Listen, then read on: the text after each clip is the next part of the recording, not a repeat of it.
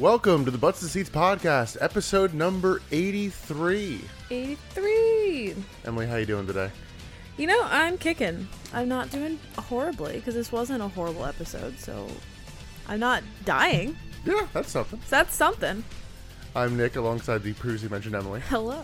Emily, what is it we do here on this show?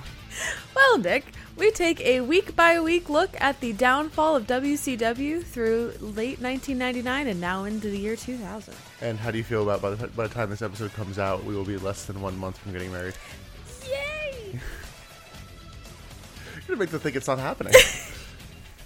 No, it's happening. At this point, I put so much money down, it better fucking happen. You're marrying somebody. Somebody is having a wedding on our date at our venue. Well, today we're talking about the Valentine's Day episode how of appropriate. 2000 WCW Monday Nitro. Did you feel the love in this episid? You know, in the grand scheme, they did not do much. No, they barely even acknowledged that it was Valentine's Day, except for the one. They didn't want to rub it in, because it's like, if you're watching WCW 2000, you don't have a day for Valentine's Day. No, I was saying there's one segment that they mentioned that it's Valentine's Day. Yes, I'm aware. Yeah. This is the first one we're recording after we went to Raw. We did. We went to Monday Night Raw a couple nights ago. Last week, I guess. It was fun. We saw Bork Laser. For like 10 seconds. But where we were sitting was right next to all the pyro. So it was blowing our eardrums out for him, for Seth, for anybody who had pyro. It was crazy loud. Well, Brock didn't have pyro, so I thought he wasn't going to come out during this, because like they didn't like reset the pyro, and I'm like, I guess Brock's not coming. He just came out no pyro. I'm like, oh, motherfucker. Yeah, so swerve. So I have more notes than usual on this one, so... I feel like I do too. I also have a good amount of backstage notes at various bits during this, because... Well, shit's happening. It makes sense that we both have more notes for this, because, surprise, it was a 3-hour episode. Yeah. They don't mention that. They don't mention it before the show. They don't mention it during the show. They don't mention it. It's a jam-packed show. It's the any closest point. you get. Yeah. Never at any point is like, oh yeah, we're 3 hours again. You just have to sit and suffer and never know when it's going to end. Yeah. Because additionally, there were 3 main events. 3? That's what they were saying in our first main event and then our second main event. They Okay, advertised 3 main events. Okay, I'm like, what the hell's the third one? I'm like, relative. Yeah, but they advertised 3. So you never fucking knew when it was going to fucking end. Yeah, there's also some technical difficulties during this show. We skipped in between watching a VHS rip and the Peacock version, because the Peacock version was missing about 10 minutes of stuff. And the stuff that wasn't in the Peacock version that was on the VHS, it didn't seem to have any like severe technical difficulties to it. It just seemed like they cut a segment. Rights which I don't issues understand. for music? But that wasn't even James Brown music, was it? The second one was, yeah. Was it? Oh, okay. Maybe then. Yeah. And Nitro Girl segments getting cut isn't anything new. Yeah, but the Nitro Girls were here. Yeah.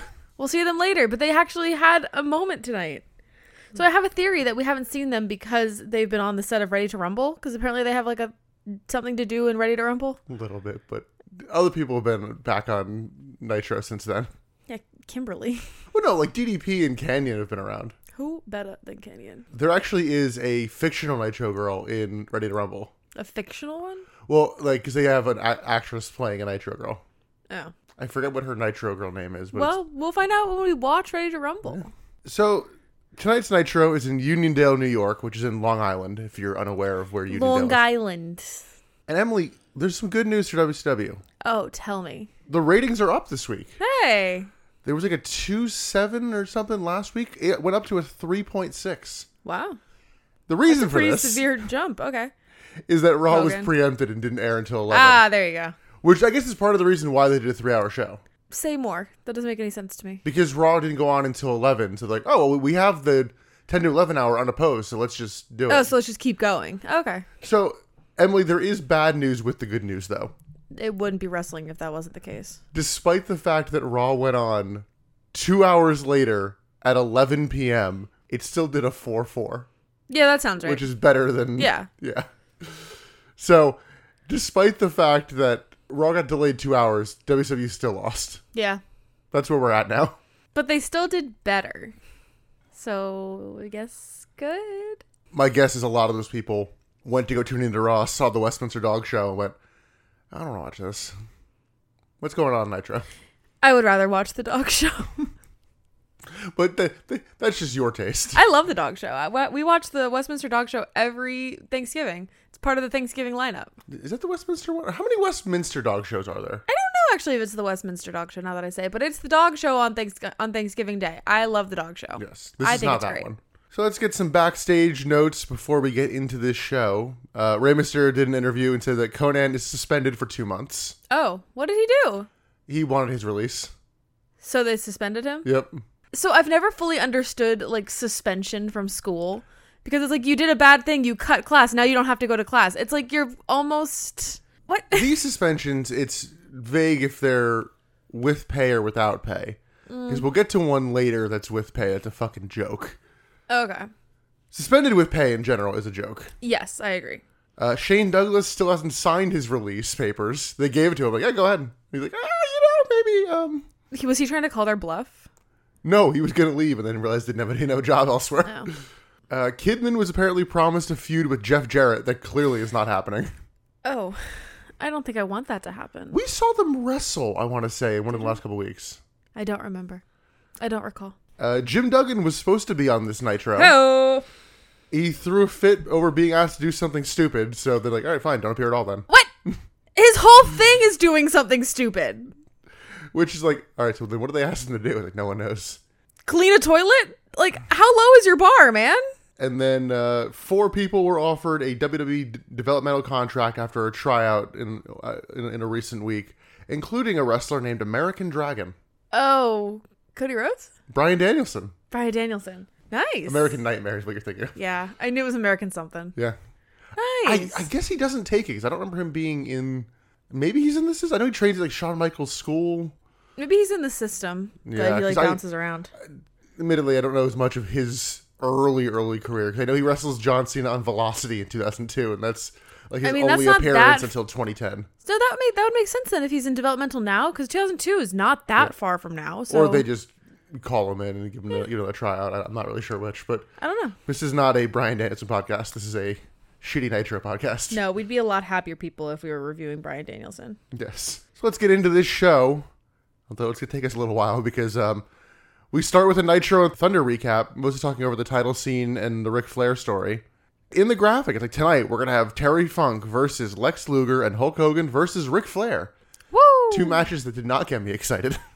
Woo! We then get the opening pyro, Tony Schiavone and Mark Madden on commentary, and Mark Madden starts talking, and then we get another recap package. Yeah, Mark Madden actually gets cut off in this. Yeah, like he starts talking, and then it's just like, no, we need to talk about Thunder again. That was so important, I guess, to talk about it. It's so nice, talk about it twice. And it was like the same stuff. Like the first package was just a shorter version of the second package. Yeah, it was edited slightly differently. This was the more WWE style, like repeating and triple shots and all that. But yeah, same exact info. Yeah. And then we get Jeff Jarrett, the Harris Boys, and some babes coming out to the ring. I call these the Yeehaw NWOs. Because they come out to like some country-ass music version of the NWO theme. That's Jeff Jarrett's theme. Yeah. No Scott Steiner this week. He's suspended with pay. What did he do? Went off script last week in his promo shitting on Ric Flair. Ric Flair was not meant to be part of that promo last week. Oh. He just went off and did his own thing. So it's like, all right, go home, but we're paying you. So what's the fucking point? Yeah. I'm sure he learned his lesson. Yeah, definitely. And won't do anything 100%. and won't do anything fucking crazy the rest of this year. Definitely not. But in general, NWO 2000's going great. This is really sad. I think you even like said it. You're like, this is just sad. Yeah. Cuz this is the state of the NWO right now, and it's a guy with a guitar and 2 Nazis. It's like, bruh. What are you doing? Jarrett sends the ladies away, and one of the Harris Boys like, we are the elite. Who gave him a microphone? People are saying the NWO's dead. No, we're not. Like, yeah, you are, bud. If you're acknowledging that someone said that the NWO is dead, you're dead. Yeah, people really oversold NWO 2000 to me. The band's back together. So Jeff Jarrett says it's 6 days until Super Brawl, and he has all the stroke. Do ya? I'm really fucking... I know it's his whole thing, but I'm really fucking tired of these. Like, I have the stroke. We get later, oh, I'm talking to a rat. That was different people, though. That wasn't Yeah. Jeff Jarrett. No, his whole thing is, I'm great and I've proven it, so believe me and love me. Like, that's his character. Jarrett complains that his ref was taken away for Super Brawl, and Kevin Nash keeps trying to screw him. Says he's the greatest wrestler of all time, and he says he'll leave the Cow Palace, WCW champion, which is just a funny sentence. The Cow Palace. That's a place? Does it... You're gonna kill me. You need to bow down to King Cow. No, are you going to reference the fucking Cow dungeon? Palace part of the Dungeon of Doom? Is it on the land of the... Is that where the crow, like, coops? I'm thinking, because it's a dungeon. Is the dungeon under the Cow Palace? Is the dungeon under the Cow Palace, and you have to be part of the Legion to get into the palace? Ooh, the lore grows. It's still called the Cow Palace. What is this? It's in Maryland. Wait, hold on. This can't be right. No way. There is a place called Cow Palace, which is a trade center, exhibition and trade center in Lutherville, Maryland. Dude, we're going. Hold on. Lutherville's the drive. Let me look up Super Brawl. Okay, it's in Daly City, California. Very far from here. Definitely not here. Well, okay. It's called the Cow Palace, originally called the California State Livestock Pavilion. The California. We're moving on. So Kevin Nash appears on the screens. He's backstage with two sexy nurses. Jeff Jarrett says that Nash isn't commissioner anymore because Jarrett likes being commissioner. Yeah, he's like, nah, I liked it last week. I'm going to keep it. Like, that's not how jobs work. No. You're fired. No, actually, sorry. I'm not. Swerve. Uno reverse. Actually, you're fired. Oh, no, you got me. The Harris boys grab Dave Penzer, and they're like, we're going to break his fucking neck unless you cut the feed to Nash's screen. They have him up in, like, a 3D sort of a vibe, like, ready to slam him as, like, a threat. That's so messed up. And Kevin Nash, like, don't cut my feed. It's like, break his neck. Right, yeah, like, you're just ready to sacrifice Dave Penzer. Fucking writing Mark Henry's theme song. Fucking beat him up, break his neck. Beat him up, break his neck, break his neck. But did you notice that we graduated this week? We are no longer slab nuts. Oh, we're slab ass. Slap ass. Slap anything will work. He said slap ass like 5 times during this show. I now want a movie poster for Say Anything, but it's Slap Anything with Jeff Jarrett. Send it in. And in, just those telegraph lines. Jeff Jarrett ending his segment, hit the commissioner's music. And then we get the Wolfpack. Nash comes out in a motorized wheelchair wearing an outsider shirt. He got stuck on his way out. He couldn't figure out how to use his wheelchair. Nash says his surgically repaired foot will still fit up all their asses. That was such a good line because he dragged it out for a while. He's like, yeah, I got surgery on my foot. It's got like a metal rod in there, a couple of screws, and this size 15 foot, it'll still fit up your ass. I'm like, that's excellent delivery. I turned to you during this segment, or I think right at the end of this, and I'm like, remember 2 weeks ago when Kevin Nash was one of the biggest heels in the company, and he just turned face on the premise that nobody likes Jeff Jarrett? Yeah, he's face by default. Nash also says that since the Thunder match ended without a winner, he's making the Super Bowl main event a 3-way dance. So it's going to be Sid Vicious versus Jeff Jarrett versus Scott Hall. So I thought that he was going to do a different swerve there, where he's like, yeah, neither of you win, so Scott Hall wins. Like, so no, my friend wins. Fuck you. If he had been cleared, I could have seen them going, so I'm the number 1 contender again. Because he was to start this. This was supposed to be Sid versus Nash, which we'll talk about towards the end of the show.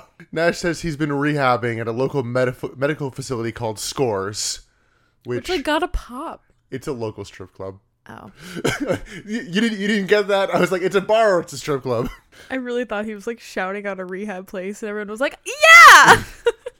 No, Emily, it's like, ooh, shout out. No, that is a steak and blowjobs pop. Got me. But while he was at Scores, he decided to book a main event for tonight. It's going to be Sid Vicious versus Jeff Jarrett. And to fuck with Jarrett, it's non-title. I liked that. It was like the little smarmy smirk, too. It was good. Yeah, it's rare that making something non-title, it's like a face move. That's usually a heel going, oh, I'll face you, but not for the title. And here was like, no, fuck you, Jeff. You don't get the title shot. You gotta wait. No, we're trying to wear you down. I mean, I guess he wants to win his first title, but in reality, like, if you're defending it on Sunday, like, what's the point? When both of you are in the match you're defending on Sunday. Yeah. It was like when they did it's like when they changed the title right before For the Hard Way. For the Hard Way was still such a terrible name of a match. Oh, yeah, 100%. But they changed it from Norman to Brian Knobbs, like, the Thunder before, or like the Nitro before, and I'm like, why? You're doing this on pay-per-view. You could just do it then. But we have our main event tonight among the other main events. Yeah, we have one of them. Triple main event, a.k.a. no main event. It's the syndrome of main events. Tony and Mark check in as Mark sucks up to Jeff Jarrett. God, I miss Bobby Heenan. They hype up the return of Hulk Hogan, and I'm like, brother, this. I hate that he's a smart businessman because he's a fucking prick. Hogan? Yeah. Yeah, well. I'm going to return when we go to New York City, where I was massive, on a week where Raw is on a delay, so I can point to the ratings and go, oh, they're up because the Hulkster's back, brother.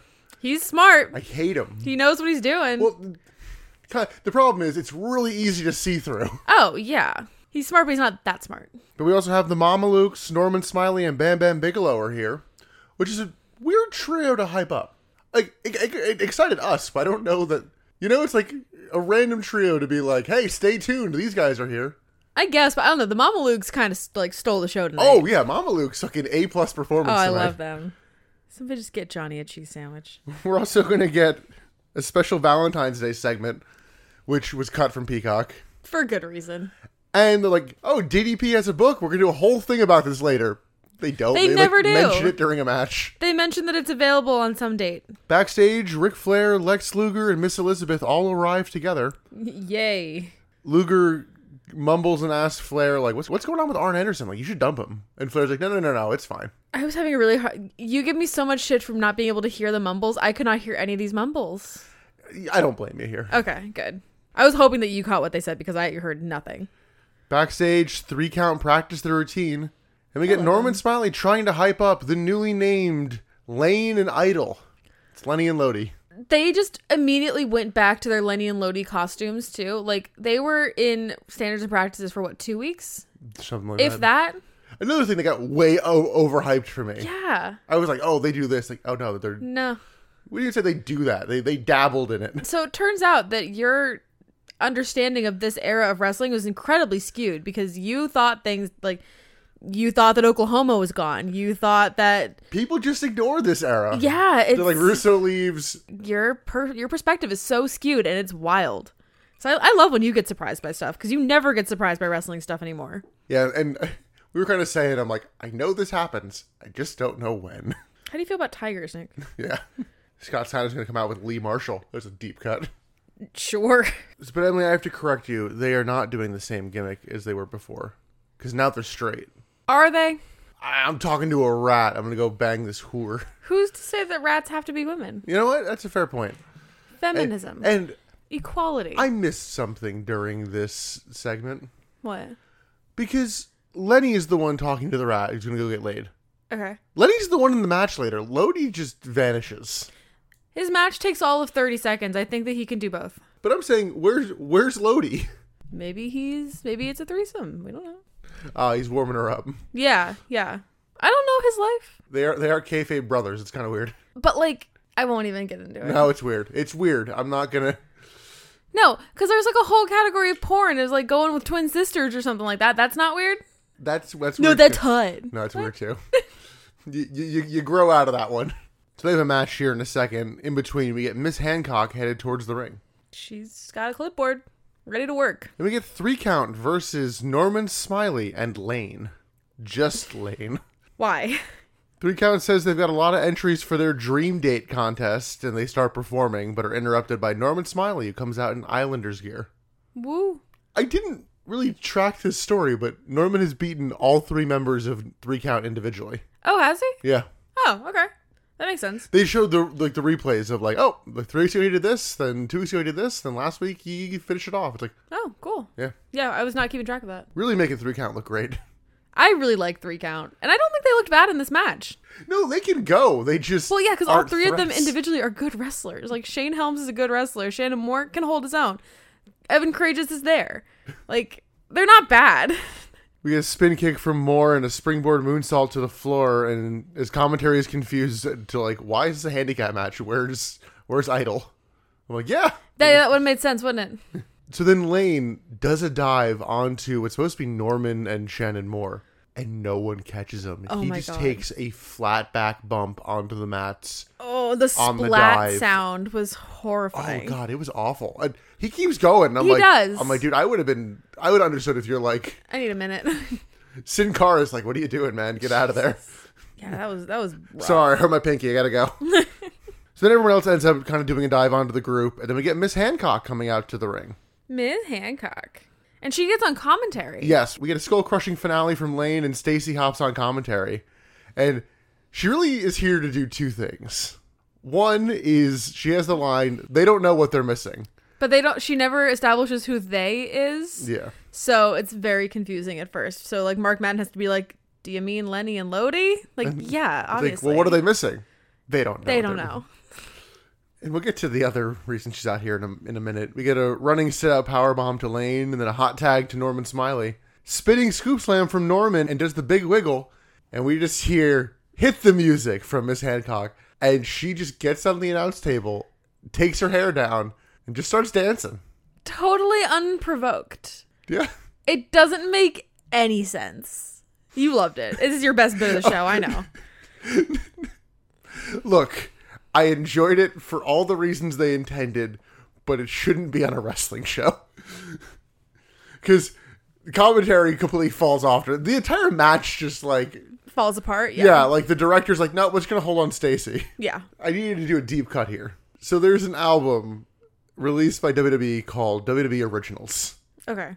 It was people on the roster singing songs. Sure. I think that's where Basic Thugonomics actually like debuts. Really? But there's a couple other random ones. And Stacy Keibler has a song on there called Why Can't We Just Dance? Why can't we just dance? And I think she posed that question to us during the show. Why can't we just dance? Just dance. When you feel the moment, take it. Yep. You were sitting noting her butt was like poking out. Oh yeah, her skirt was not really being a skirt anymore. It was just kind of riding up and her butt was kind of falling out. I don't think anybody was mad about that. I think that was kind of her goal. She looked good.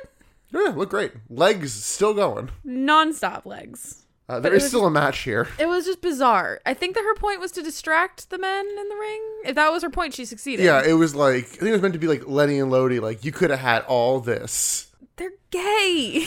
Not anymore. They're gay. Stacey, you're lovely. You're not their type. Yeah, David Flair's just waiting for you.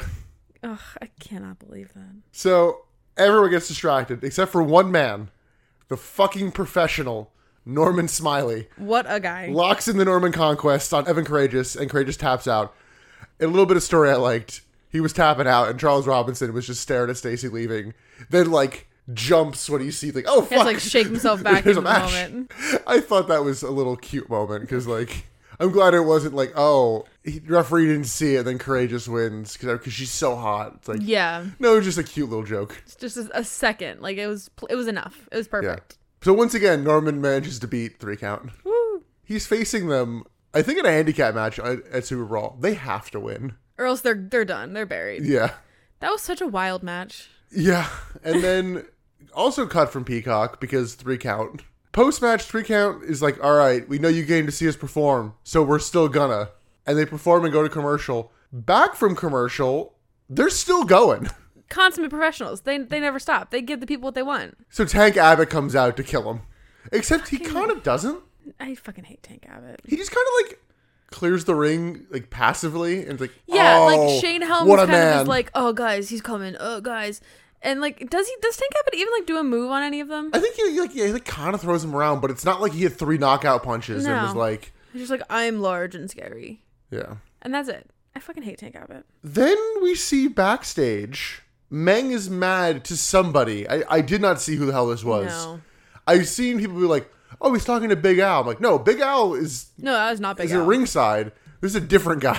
I don't know who this is. But Meng is mad about Tank Abbott being called the real deal, which I listened. They did not call him the real deal. They never called him that. So, yeah, Meng's just like, and I'm not. We have to rely on commentary to give us any kind of context for that. And I'm not. Like, what?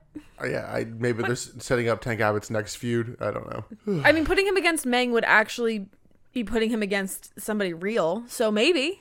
That'd be great. I don't want Meng to job to him, though. I'd rather somebody real on the roster actually job to him so that we can actually see, oh, Tank Abbott is actually a big deal. Look, he beat Meng. Like, Emily, he's about to face Rick Fuller. What are you talking about? You're right. I'm wrong. Rick Fuller, we haven't seen him in WWE in 8 months. We've seen him before? Could have fooled me. We've seen this man? Probably on Saturday night. Oh, God. Yeah, we're like, who? So Big Al is at ringside with all his blood all over the saddle. Tank gets distracted and Fuller blindsides him. They get in the ring. Tank Abbott knocks out Fuller and wins. This doesn't make Tank look good. Commentary just moves on. Yeah, they don't care because this is nothing to care about. I think I'm actually enjoying it, but I think Tony Schiavone can feel the ship going down and is just not giving a shit anymore. Really? Yeah. Oh, here especially, he was just laughing at it and not yeah, I guess I had to put this guy over, but whatever, fuck it. I don't know, how could you not feel it? Tony Schiavone has to know. Yeah, Tony Schiavone wins worst wrestling announcer multiple years in a row, and I don't know that I feel like he I disagree. Yeah. He's not great, but I think I mean, this is a hot take I know that a lot of people will disagree with. The guy who calls ECW, he's worse. Joey Styles. Joey Styles, I do not like Joey Styles. Yeah, because you like Joey with people, but you don't like Joey on his own. But Joey on his own is kind of the default Joey. Yeah. That's how he usually is, and I don't think that he can hold a show on his own. But Tony throws to a clip from earlier today. They did an interview with Tank Abbott. I don't know why we didn't do this before the match. Yeah, that'd be way more sensical. It's tell us about your UFC days. He's I was the only real fighter there. But by that, he meant that he sent all of his opponents to the hospital, and even if he didn't win the match, as long as they went to the hospital, he won. Yeah, Mike today is it's almost like your win-loss record doesn't matter, in parentheses, because it was shit. I just wanted to, basically I was violent, so it doesn't matter. Exactly. Mike asked about Big Al. Tank says they're going to have a skins match at Super Brawl, and Mike has to prompt him multiple times, what the fuck is a skins match? And the skins is apparently his jacket? But more importantly, Emily, where is the jacket? On a pole! Jacket on a pole! It's so stupid. Why is the jacket on a pole? I don't know. This is so dumb. It's a UFC match. Even dumber, Tank Abbott's Big Al's out of control. Big Al doesn't understand what I'm doing here in WCW. No, he said he's out of control. Is he? With what? But he did straight up say Big Al does not understand. He's just standing there menacingly. No, but Tank does say that Big Al just does not understand WCW. He doesn't understand wrestling. He thinks that UFC is the only way to be. It's if you have to choose between WCW and UFC when it comes to real fighting, maybe go to UFC. Yeah. So we have that match that someone wants us to review, and I'm I know nothing about Big Al after this, so I assume this is going to be a fucking train wreck. It's going to be great! The workhorse Tank Abbott can carry Big Al to a good match. I really hope that the jacket falls the way that the piñata did, and they just have to fake that it's still on a pole. Have I told you about the clipboard in TNA? Mm-mm. There was a contract on a clipboard, and they were doing a spot, and the contract fell off. They're no, you have to get the clipboard. It's almost like this is a flawed match style. God, you're gonna fucking love TNA whenever you watch it. I can't wait.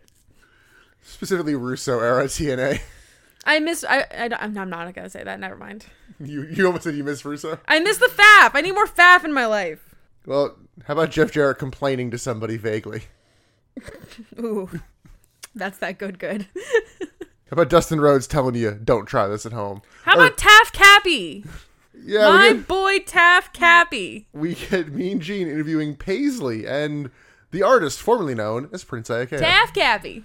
Which I realized I kept writing Taff Cappy and not the artist, which is really on me. Oh yeah, he's Taff Cappy or Taff in my notes. So Paisley starts doing a promo and then gets a little hand signal from the artist, and she's like, "Oh, Taff Cappy is going to grace us with his words. Speak to us, oh sexy purple one." Which, what? Just because of the meme going around, just had me thinking of Grimace. Gives him a Grimace shake. Mean Gene. All right, we're here. Oh God. I'm picturing a very sad Ric Flair, mean woo by God Gene over Gene. Mean and a bunch of purple mess. By God Gene. Anyway, Prince Iakea gets real erotic. There's a lot of sexual tension and sexuality in this segment, as well as the match that comes up later. But mostly with just the artist and himself. I don't really get that he's wants to do anything with anybody. It's just he wants to be sexy. Yeah. I don't think he knows how to be. He licked her knee at one point. Or he went to, but he didn't quite get to the knee. We just saw tongue. I don't know. We discussed this a little bit, where his apathy towards this gimmick is coming off a bit like aloofness, but there's just so much and nothing at all going on in this gimmick. Oh, it's fantastic. I love it. I don't know how. I love Taff Cappy. I think he's great. Oh, he does call himself a cool new nickname at the end of this. Do you remember? Psycho Sexy. Yes. So... the character work is unmatched. 10 out of 10. Yeah, he was hyping up. He has a Cruiserweight tournament match on Thunder, which he wins. We're still doing the fucking Cruiserweight tournament? Yes, because they said at the beginning of it, the finals are going to be at Super Bowl. Oh, Jesus. I think it's going to be the Raging Cajun, Lash LaRue, versus the artist formerly known as Prince Aga. Raging Cajun versus Taff Cappy at Super Bowl? What a time. Tell me this company's struggling. That's going to be a great match. Well... call that, like, what if there's, like, a Maestro run-in? That's the dream No, match. he has his own shit going on later. We'll get to him. But we get Taff Cappy in a match. It is Kidman with Tori and Vampiro versus Taff Cappy and La fucking Parka. Nick marked so hard when he came out. I screamed. You did. Yeah! My boy! Came from my fucking gut. Just like, you talking about the fucking steak and blowjobs pop. That's what I did for fucking La Parka. Oh my god. It's the little Parka pop. But Vampiro comes out to what I'm pretty sure is a new theme and a new vest. Was it a new vest? I haven't seen the vest before. Oh, okay. Dressed up for the occasion. But when La Parka comes out, Tony has to, like, explain the joke of he's the chairman. The chairman! Mark's like, the chair. Oh, I get it. The man with a chair. Yeah. He also has some, like, different gear. I didn't think the gear was that different. It's more white than usual. It's usually more, like, skeleton based. This was more like a design. No. But I'm happy he's here. I'm thrilled he's here. Kidman hits a head scissor to the artist early on. La Parka does the dance. 5 stars. 10 out of 10, honestly. Vampiro no-sells an interfering kick, which, like, throws the match off its rhythm. Because La Parka's like, well, that's the spot, so I didn't have a move ready. Spin kick to La Parka sends him to the floor. But he just, like, slumps. He hits, like, every rope and then just, like... and, like, falls out of him. He just plops out. Ugh, what a guy. Very blatant flying nothing from the artist. We then get a cat fight on the outside between Tori and Paisley. Oh, no. Kidman breaks it up but misses a tag that Vampiro could have made. Kidman does manage to tag it, and Vampiro's pissed about the previous tag, so he just leaves. What a mature man. Kidman faction and Sky High, but the numbers game catches up to Kidman, and Prince Iaukea wins, hitting a diving DDT. Paisley crawls towards the artist, and La Parka's also here. The sexuality is just, It's too much. And honestly, La Parka did most of the work in that match. You know what it is? Paisley and the artist don't have chemistry. No, but Paisley's hot. Yeah. Like, she could have chemistry with him, but Look, she's gonna get with Booker here soon.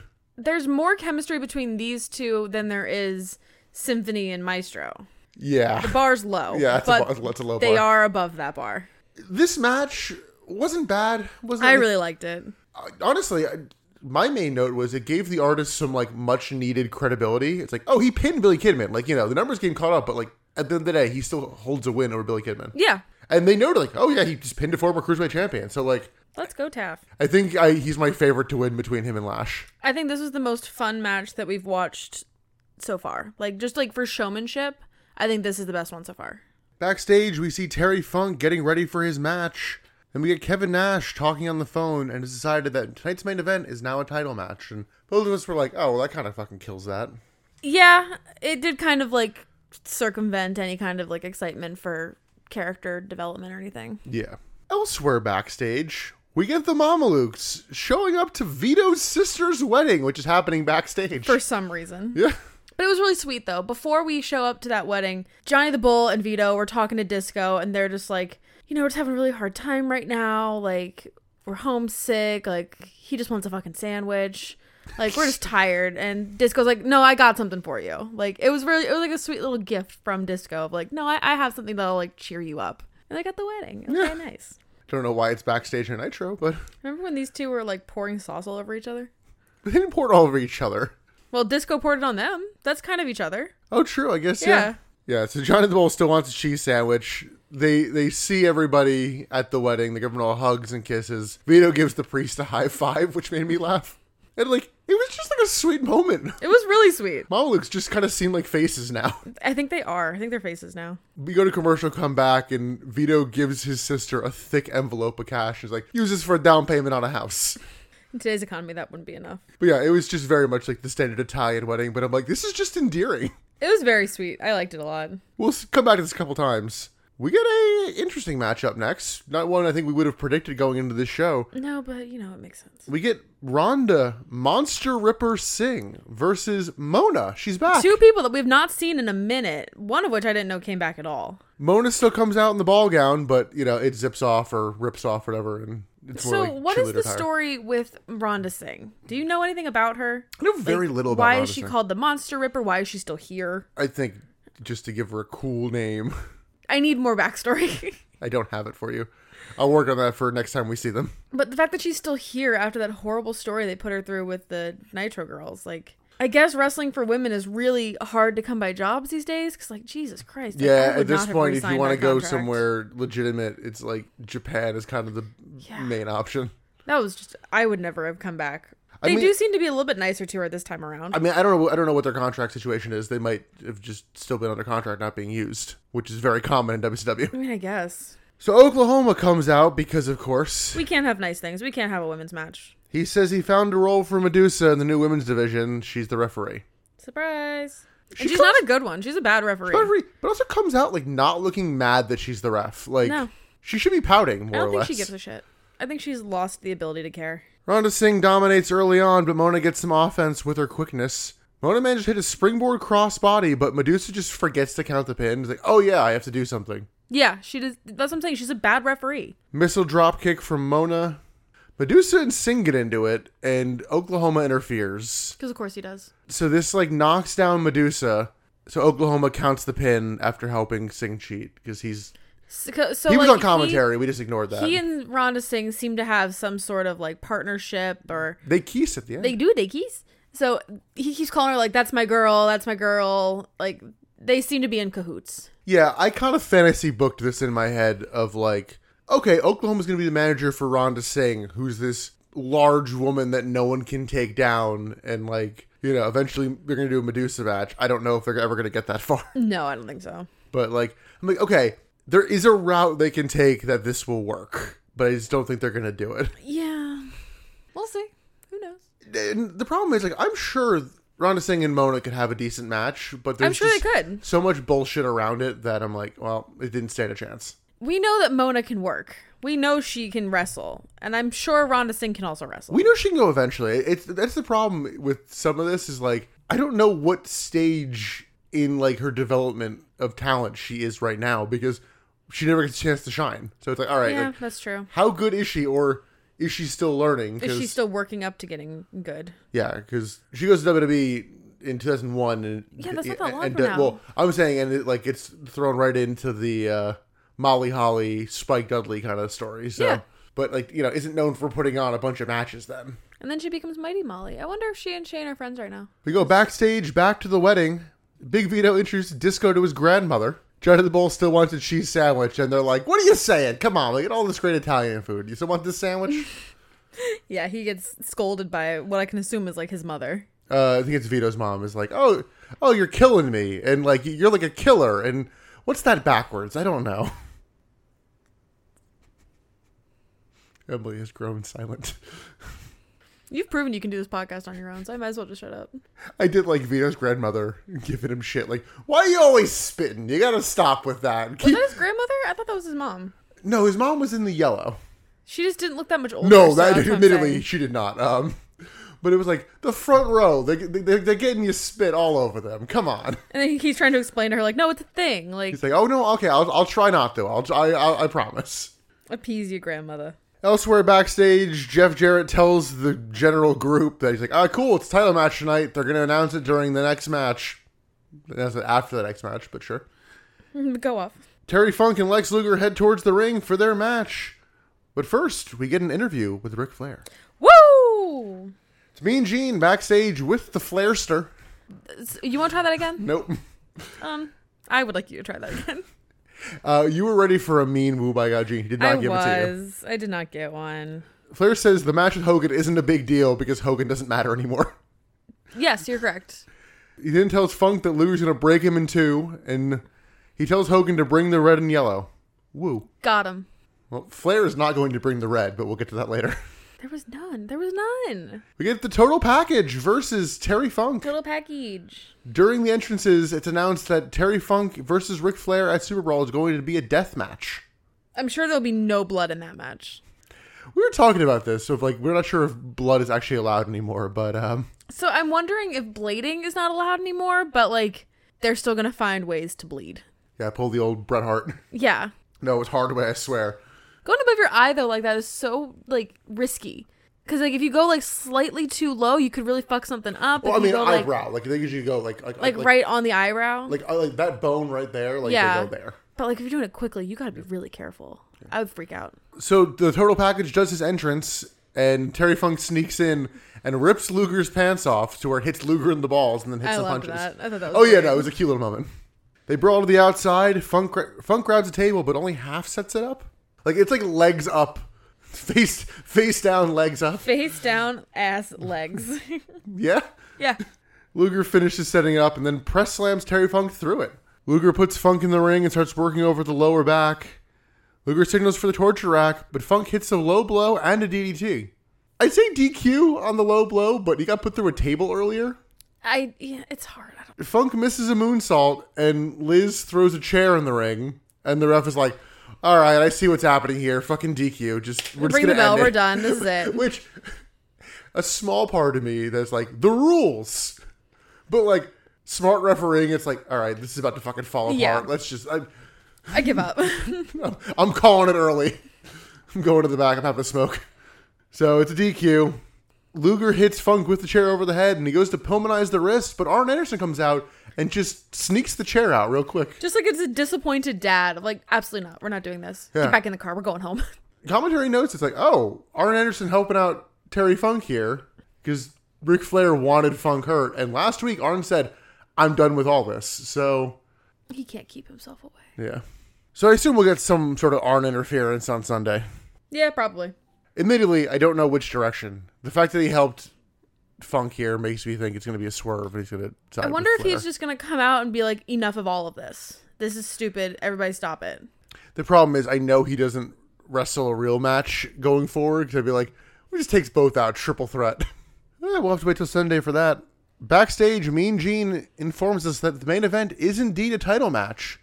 Wow. It's a U.S. title match. And I'm all right, they got me. That was a really good swerve. I was very impressed with how we were both so got. I think part of the reason we got so got is a bad thing where we just forgot that Jarrett was U.S. champion. That too, yeah. Because it doesn't mean anything. But no, that made me so happy, and I thought that was a great use of Kevin Nash and his power, I guess. Yeah. I said it was a title match, but I didn't tell you what title. I thought that was fantastic. Jarrett is pissed. Nash says he needs some medicine and gets some whipped cream sprayed in his mouth. He's so fucky. I can't decide if I hate Kevin Nash. I know, that's love the problem. Kevin Nash. It's so hard. I think I've talked about it on the podcast before, but if I have the opportunity to meet Kevin Nash, I really don't know how I'll feel. Yeah. Will I be mad at him or will I be you? Elsewhere backstage, Sid cackles over the title news. He's kind of been lost in the shuffle the past couple weeks. Sid? Yeah. I mean, he's had some good matches. But he's the champion, and I feel he's just a player in the NWO storyline. So you're telling me that you're surprised that the heavyweight champion is not always on TV and always defending his title and that he just kind of falls into the background? You're saying that's a bad thing? I am. Huh. 2023, take note. We go back to the wedding. They're doing the bouquet toss, and Daphne catches the bouquet. David and Crowbar are here to crash the wedding and smash the cake and beat down. They just destroy the whole wedding. Vito. Yeah. Daphne catching the bouquet, that was pretty great. Yeah. Because it was oh, perfect start to the chaos. Oh, Daphne's here. Oh, no. Mark Madden said something on commentary that did make me laugh, though. Because he was like, a cake at a wedding got thrown at somebody that wasn't part of the wedding? That could never happen. Impossible. Then we go to Harlem Heat versus David Flair and Crowbar versus the Mamalukes in a triple threat tag team match for the tag team titles. David, Crowbar, and Daphne come out still covered in cake. Yes. And they're licking cake off of themselves, and it's fun. I like it. So for whatever reason, over the weekend, the Mamalukes lost the belt to the Harris Boys and then won it back. Cool. Yeah, I don't know if it was like a botch or just like a way to pop the crowd. I think it was probably a way to pop the crowd. I mean, it's Germany. I don't think they'd be excited about the Harris boys winning. No. But no, it has happened before, like during a house show circuit. Though there's just like the wrong team accidentally wins and they have to like reset it. Yeah, you said. Yeah, they just won it back. So the one house show we went to, I was really hoping that something like that was going to happen, or like some kind of like weird trade off of titles, but. The house show we went to was right before the holidays, and nobody was trying to be any remote way of like trying hard. The only other thought I can think of is, did they want to do a story of the NWO holding all the gold and then bailed on it within a day? Maybe that would make sense. Yeah, because we'll talk about why a plan like that might not be able to happen at the end of the show. Yeah. Anyway, match. When Harley Heat come out, they come out with Jay Biggs, and he's in even more casts and braces. Yeah, how? How does he keep getting more casts? Is he still getting hit? Like, I feel like he's gonna come out in a wheelchair next week. Every day I break my legs, and every night I break my arms. Jay Biggs about to get a whole bunch of chocolate. It's like the fourth SpongeBob reference we made. Nick, we're almost 30. We gotta stop quoting SpongeBob so much. But yeah, so the Mamalukes attack Flair and Crowbar mid-entrance. Get to the ring. Vito hits a big vertical suplex. And people just kind of start brawling in the ring. Big T still looks big as a goddamn house. Yeah, but in a bad way. Yeah, he doesn't look big muscly. He looks big like he's had a big meal. Yeah, like we said it before. We're watching Raw 97. That's two different men. Big Boy discovered McDonald's and has never turned back. And I realize there is a large issue with Harlem Heat 2000. Both of these men are in the camp of do one move, tag out. Yeah. Do one move, tag out. Like, oh no. They have lost their key player. Did someone hear Crowbar is wearing Johnny the Bull's hat? Yeah, so Crowbar steals Johnny the Bull's hat at one point. He's just like wearing it on his head. And there's a point where he's in the corner and Charles Robinson's in front of Crowbar. Crowbar takes Johnny the Bull's hat off of himself, puts it on Charles Robinson, and Charles Robinson looks around like he just got blinded. Like, oh, what was that? Refs are glass. It was so funny. Crowbar tags in and like throws David Flair out of the ring, and I'm like, what? Didn't amount to anything. Just a weird kind of moment. Botched slapjack from Stevie Ray gets no reaction. Like, that's your finisher. That should get something. If it was a bad slapjack, though, it wasn't even like good. David hits Stevie with the crowbar behind the referee's back, and Vito goes for his big DDT, and then goes, wait, that's not the finish, and then locks him into a small package and gets the win. Yay! Harlem Heat beat down the Mamalukes, and Big T almost breaks Vito's neck. Like, Jesus. Yeah, but he keeps doing that same move to everyone in the ring, and I'm like, fucking stop. None of these are good. Stop doing that. You're gonna hurt somebody. So Harlem Heat are done, and then David Flair and Crowbar come in to beat up the Mamalukes. It's like, I know the whole thing of like, okay, you lose in your hometown, but you won, but then you had to pay the price. Yeah, I don't understand that. Then the Mamalukes get stretchered out, and the family watches and just weeps backstage. They're just sobbing at the television. So dramatically Italian. I love it. Any thoughts on that match before we move on? I actually thought it was fun to watch. I enjoyed it. Yeah, it wasn't bad. It had some highlights. It's fine. Yeah, it had some high points. Backstage, Mean Gene interviews Canyon and his champagne problems. I forgot that I called them that. Damn it. Well, I think these are different women than he comes out with later. Doesn't matter. It's just the women that are with Canyon are his champagne problems. And Canyon has a Jimmy King like commemorative belt, which Jimmy King is the name of the main character in Ready to Rumble. Which yes. I don't think they've said, so that belt should just make no sense to anybody. It's just an Easter egg. But you need to know, the movie hasn't come out yet. Yeah, it's something that you go back and look on and be like, oh my god, Easter egg. Yeah, but Easter eggs aren't appearing at fucking Valentine's Day going, Yeah. So Gene mentions that, like, we're in the Mecca, which they're using a little bit of transitive property there because it's been deemed that Madison Square Garden is, like, the Mecca of pro wrestling. Therefore, yes. New York is the Mecca.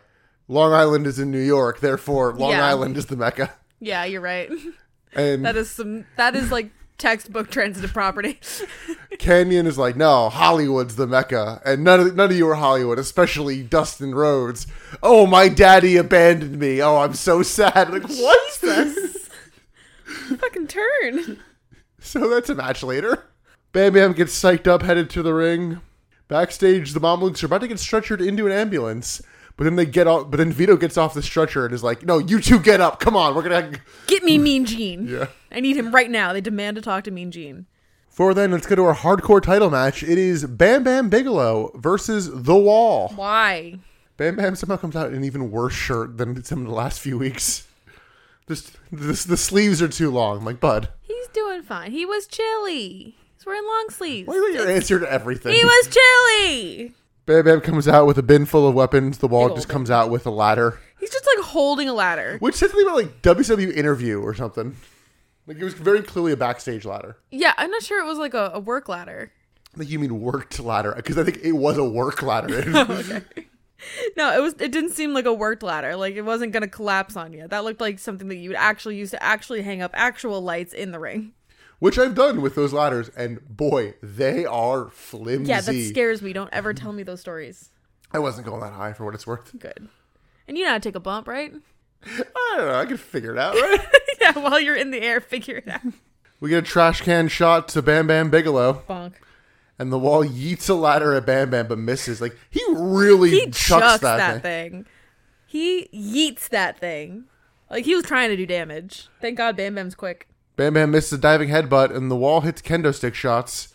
The Wall grabs a table, but Bam Bam smashes it into the Wall's face before he can get it into the ring, and then hits a chair shot. We get a cymbal-style shot with trash can lids to Bam Bam Bigelow. Cool match, yeah. And then Bam Bam gets laid across the table with, like, both legs just on the ground. Like, wonder if he's going to get put through it. Nah, I don't think so. The Wall goes up top, but is stopped with a flapjack through the table from the top rope. Greetings from Asbury Park gets the win for Bam Bam Bigelow. Woo! Post-match, Knobs attacks Bam Bam, and then the Wall hits a chokeslam to Bam Bam to end the segment. This was a bit of fun. You know, we were always game for a little bit of hardcore. Oh, yeah, stuff. I like the hardcore matches. Yeah, I always wish they had a little more time to breathe so they could, like, sell or, like, set up some more fun spots as opposed to just mindless brawling. Yeah. But, you know. I know, I'm with you. They're usually quick and inoffensive, so I'm not going to complain. Right. Backstage, Gene is with the Mamalukes. Vito gets fired up and sets up an Italian stretcher match against David Flair and Crowbar for the pay-per-view. He, like, apologizes to his mother before he does it, too. It's like, I'm sorry, we gotta do it. Italian stretcher match. Then we get a segment that's cut from Peacock. The Nitro Girls in Valentine's Day costumes. Which, can you describe these costumes for me? So, it's 3 hearts. And the 3 hearts are strategically covering 3 specific places on the women. They're oversized hearts. They're large. Yeah. So there's not a lot of skin showing. Yeah, each boob. Each boob gets a heart, and then the vagina gets a heart. I don't remember if there was one on the butt. No, there was not. Okay, so it was just a front heart. Yeah, because we were trying to figure out the general material based on... We were like, is this lingerie? But then the butt just looked like wrestling tights. Yeah, I think these were just heart bikinis. But bikinis always look like wrestling tights, so it was like a weird middle ground. I think you're looking far too deeply into the material of the panties. I'm looking too deep into the butt. I think so. So, yeah, they do a Nitro Girls dance. Nothing too crazy. But we cut away mid-dance. Like, what the fuck? It's like, oh, Hulk Hogan's doing a radio interview. Oh, yeah. They did cut away mid-dance, didn't they? Yeah. I thought that was like the end of the dance. But I mean, it was towards the end. It must but have been, still, yeah. Like, it wasn't like, okay, they've ended and we quickly cut away. It was like, no, we cut away before the end. This is the first time we've seen the Nitro Girls in so long. So, I don't know if it was this radio show or a different one. Hulk Hogan keeps getting in trouble, actually, to this day, because of radio shows and radio show hosts. Well, who's bringing him on his radio show in today's day and age? Well, I don't know if you realize this. The tape that got Hulk Hogan in trouble was him banging his friend's wife, who was a radio host. Oh, I did not know that. Yeah, it's weird that the main takeaway from a Hulk Hogan sex tape being leaked of him banging his buddy's wife was, hey, here's this random racist tirade he goes on. Yeah, what the fuck? Like, how is that the news of that? The man's an enigma. But he went on a different radio show, and he confirmed that he still has creative control, and was pretty much like, I don't really plan on losing, brother. Yeah. Like, oh, that's fun. Yeah, that sounds about right, though. Got a few matches left. Let's go to our next one. It's Dustin Rhodes versus Chris Champagne Canyon. A bit of backstage news. Canyon actually, at this point, asked for his release. Really? Partially because of Hulk Hogan. Really? Hulk Hogan going on interviews burying Billy Kidman. Canyon and Kidman are friends, and it's like, okay, well, clearly, like, none of the mid-card guys are ever going to get a fucking push, so I want to leave here. He's not wrong. He doesn't end up leaving, but it sounds like he gets a raise. So well, that's good. Yeah, he got at least something out of it. I was afraid you were going to say that Hogan was saying something like homophobic or like that toward him. Yeah, no, look, it's still vague to this day how many people knew. Yeah. Or even at this point, how much he knew. Fair. Yeah, no, that's fair. I like that, though. That's a very, like, noble reason to leave. Like, I clearly have no future here. Yeah, it's like my buddy who is, you know... He's the top talent here, and he's still not going to get that. Yeah, he's not getting it, so I'm not gonna. Yeah. He's right, though. I mean, Billy Kidman deserves way more of a push than he's getting. And I know he's getting a push, but he needs more. Even then, Billy Kidman, he's just feuding with Vampiro. Is that a push? It was more of a push a couple weeks ago. It stopped. Yeah. Honestly, like, I love him. He needs to get away from Tori. Because now, every time he comes out, all of the focus is on Tori, and it's not on him. The problem is Tori can't do a promo. And Billy Kidman kind of can't do a promo. If Tori was like Lana, I'd be like, okay, well... Sure. If she was in more of a managerial role and not just an eye candy role, then maybe she could stay. But right now, she's kind of holding him back. So Dustin Rhodes comes out to the ring with a song that I'm pretty sure is like the Seven theme. And I'm like, what is... Fucking sounds like Hazy Maze Cave in Mario 64. Like, what the fuck? I don't know. You could tell me that this was the Seven theme. You could tell me it's not. I just don't have that kind of an ear for remembering generic music. Canyon's ladies are apparently the Nitro girls coming out in the heart bikinis. Yeah, so this is kind of what piqued our interest, because this part was on Peacock, but the Nitro girl segment wasn't. So the girls came out and we're like, oh, there's something. And the girls in the interview earlier were like, we think we're different from the ones he came out with. Yeah, so they were. The whole thing. I'm like, wait, what's happening? Dustin interrupts Canyon mid-promo. Canyon grabs a padded chair and the ref stops from using it, so Canyon chases the ref around ringside until Dustin hits a clothesline. Dustin hits a running bulldog in the ring and sets up for Shattered Dreams, stalls for a long while, and then hits it. Like, oh. Yeah. His whole look during this match was also quite weird. Yeah, he had like he's like leather pants and like a red vest over a different... like black leather tank top. Yeah, it was very strange. And then his hair was all weird. I don't know. I didn't love it. He hits a pop-up Uranagi and gets the pin. Woo! We immediately cut away to Ric Flair. They're like, no, we're done with this match. Immediately. Like, yeah, that wasn't worth it. Goodbye. And you wonder why your mid-card aren't happy. It wasn't like Ric Flair doing anything. No, he was just walking. He was just backstage. Yeah, Mean Gene interviewing Hulk Hogan and Jimmy Hart. Woo! Hogan goes straight into 80s mode. This was just a classic Hogan promo. Well, he's like, I'm going to bury Ric Flair and Lex Luger, and I'm going to bury their bodies in the Hudson brothers. Like, what? Like, way too violent, but very classic Hogan. Then see Booker heading towards the ring for a match against the Demon, but first he has to stop by Mean Gene. Mean Gene's here to interview Booker T. Wait, nope. He didn't get the memo. He didn't correct himself. No, he didn't. Tony does later, and it's like... But, like, all Gene asks him about is, like, what are you going to do about that bad music? Your Leave It to Beaver music. Yeah. Which we're pretty sure is a new theme from last week. It is. It's a different song. But Booker's like, you know what? No, I like the song because it motivates me to, like, kick Harlem Heat's ass. And I'm like, okay. I'll take it. I like you making the best of a bad situation. Yeah. So let's do the Demon versus Booker T. Demon fresh off his 3-second loss to Bam Bam Bigelow on Thunder. Let's go. Which I told you about, you saw, and you're like, oh my god. Yeah, it was pretty bad. No Midnight out here with Booker. Midnight also asked for her release. I don't blame her. But she got it. Yeah. And she was like, oh, I'm going to go WWE. And they're like, no. Pass. It's a shame. I still stand by, I think she had potential that was never realized. During the Demon's entrance, Tony Schiavone mentions that Kiss is currently on their farewell tour. And by currently, I mean in 2000. I don't mean in 2023, where they are still touring. They are currently on a new farewell tour. They were in Baltimore like a few months ago. They're coming back. Yeah, they're coming back probably to CFG. So Booker comes out with his new theme song, which I'm saying is different from last week, and I think is different from the week before as well. Booker dominates early, including a scissor kick, spinneroonie, and wins with a whipping spine buster. Holy fuck, the Demon's a jobber.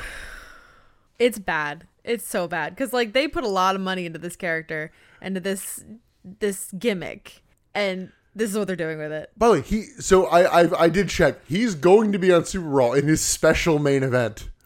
Oh. And Emily, do you want to guess out of 11 matches what number the special main event is? 3. 4. I was going to say 4. Damn it.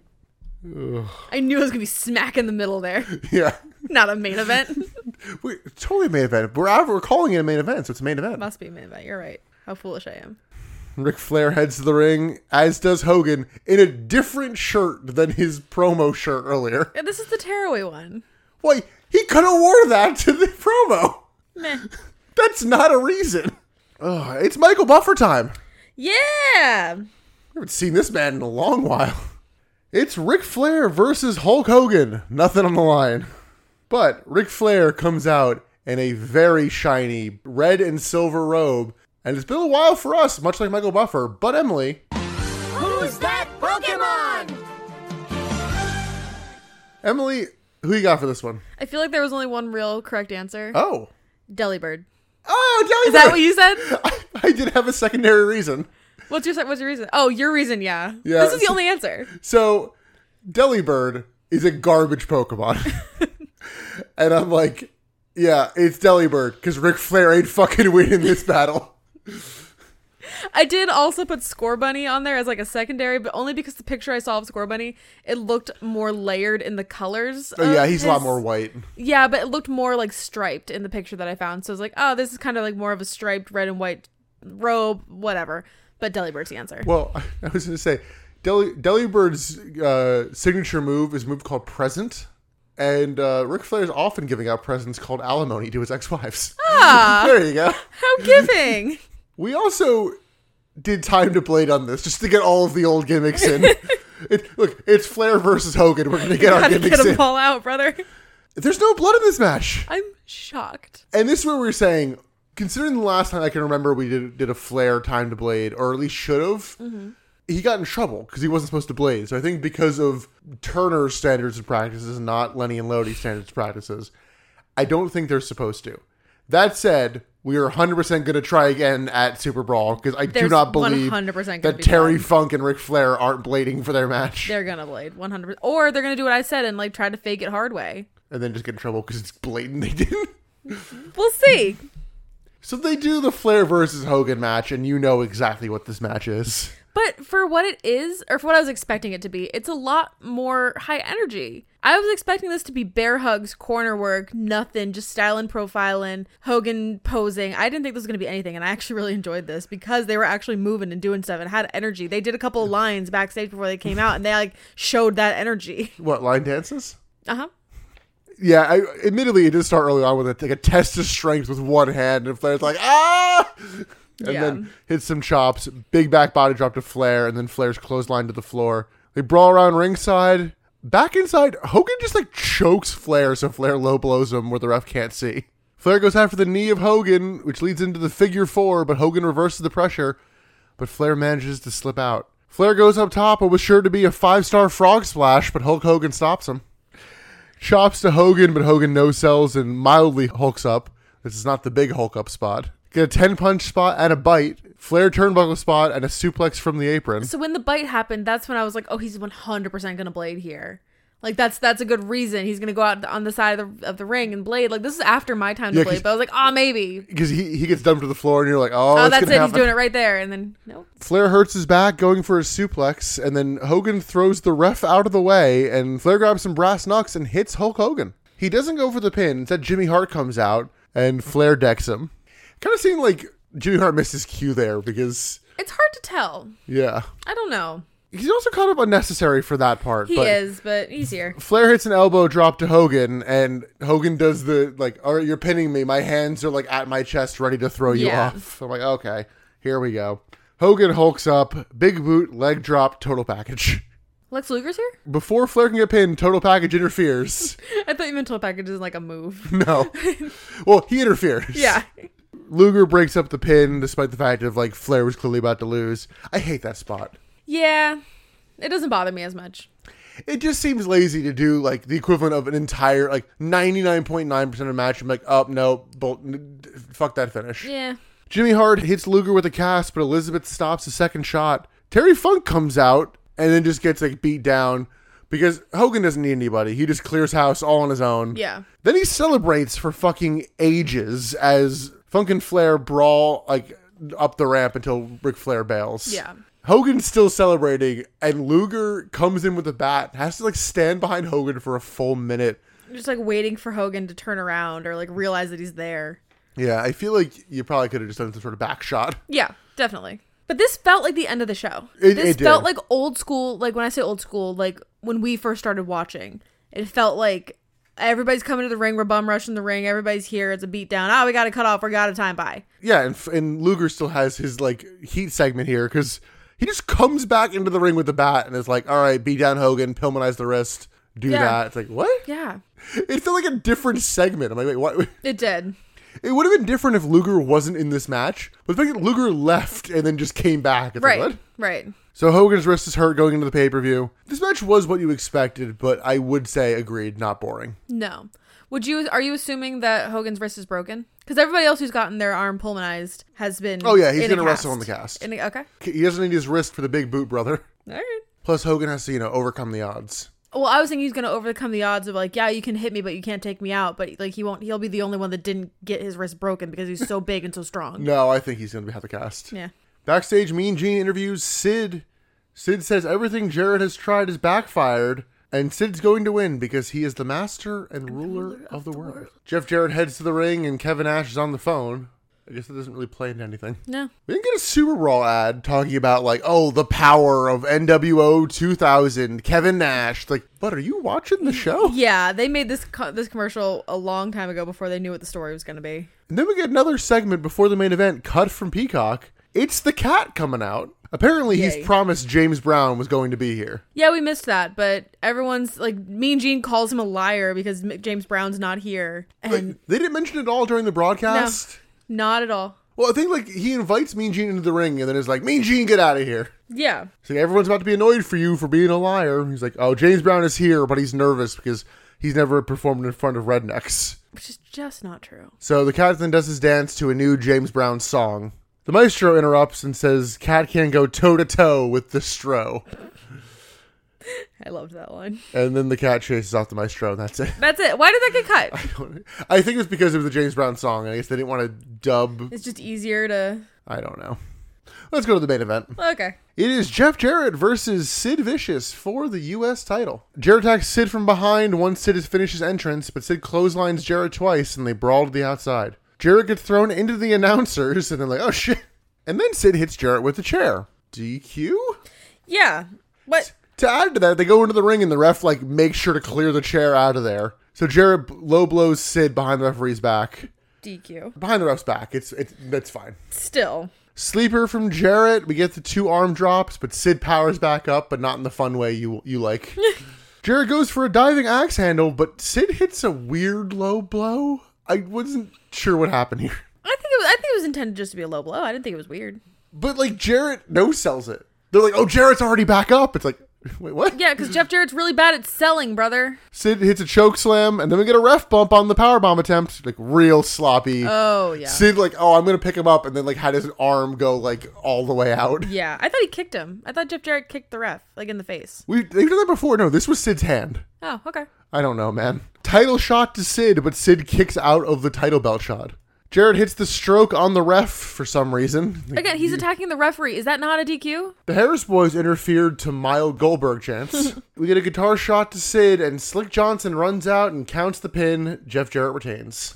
Woo! Thoughts on this match before I move on to everything else involved in the end of this and all that? This match should not have been the main event. No, yeah, this was really... It was really lame. It was really boring. It wasn't presented like it was a big deal either. No. Like, they did get Michael Buffer, but it didn't feel... Yeah, so Michael Buffer, I'm trying to figure out if he got a double payday. Or is it just like one show, one check? So let's start with Sid here.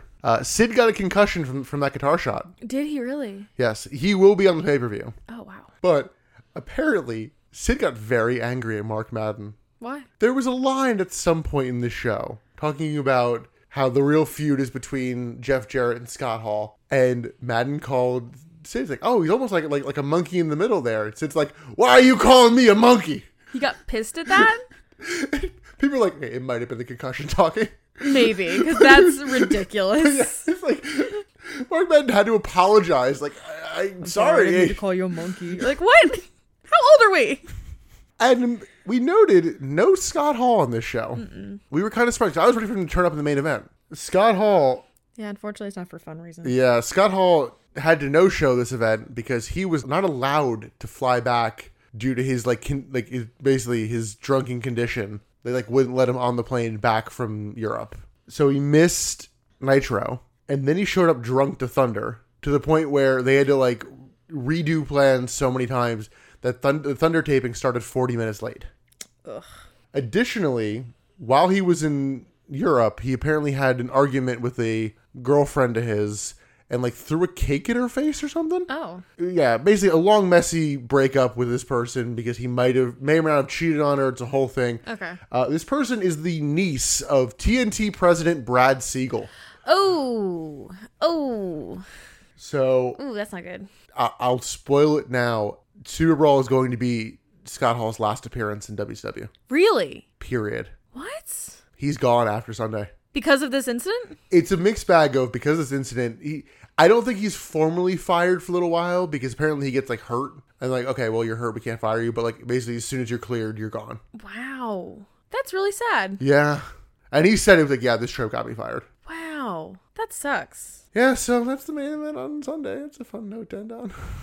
Yeah, there's not really any pro about that. Yeah. Damn, that's really sad. I'm amazed he's still in the match. And they don't I'm do surprised some they sort didn't of write him angle. out. Yeah, because they wrote him out this week and it worked. Well, they didn't even write him out. They just didn't say anything. Yeah. Like, he's advertised for that, so he'd have to do something. Damn. Like, I don't know, put Scott Steiner in instead. Exactly. Yeah. Like no, sorry, he's suspended with pay. We can't do that either. Ugh.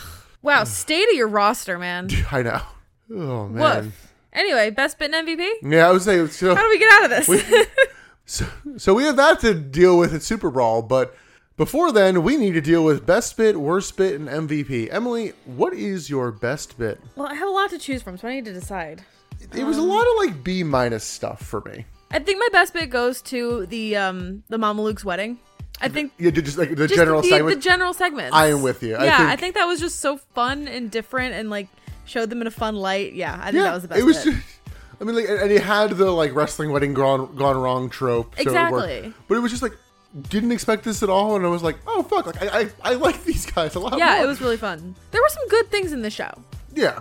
I was not short on best bits. Do you have a worst bit? I don't.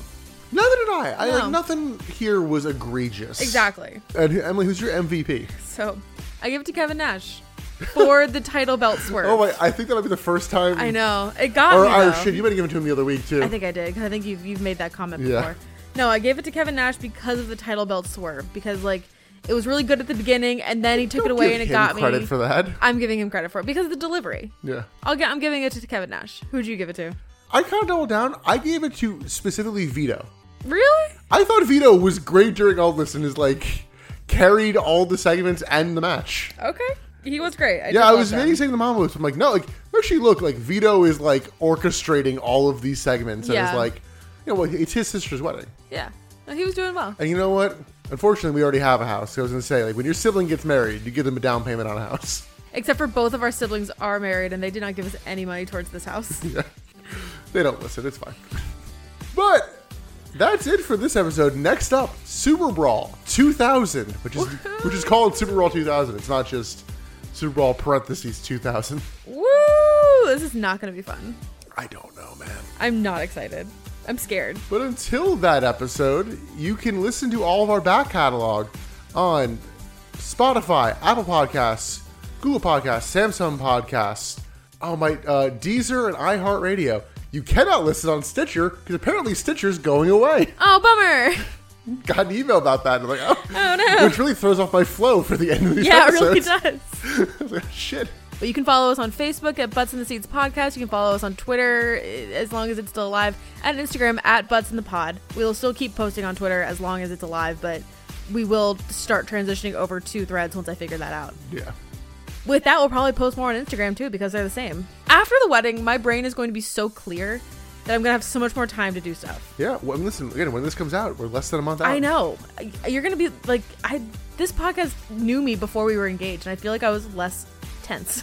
Keep posted to the social medias for more on that upcoming Patreon that we keep teasing and not having any info for. We're working on it. We're getting married in a month, okay? Give me a break. But, Emily, any closing thoughts from the soon-to-be blushing bride? Oh, I'm blushing. No, I mean, this is going to be a long month of wrestling, honestly. We have, this is number 1 of 5 episodes that we have to have in the can. We are not letting you go without content. Just because we will be soaking up the sun in California for our honeymoon does not mean that you will not hear about WCW in 1999 to 2000. Yeah, I made that shitty Heroes of Wrestling promise that I'm regretting. Yes, you did. This is on me. You fucked up. Ugh.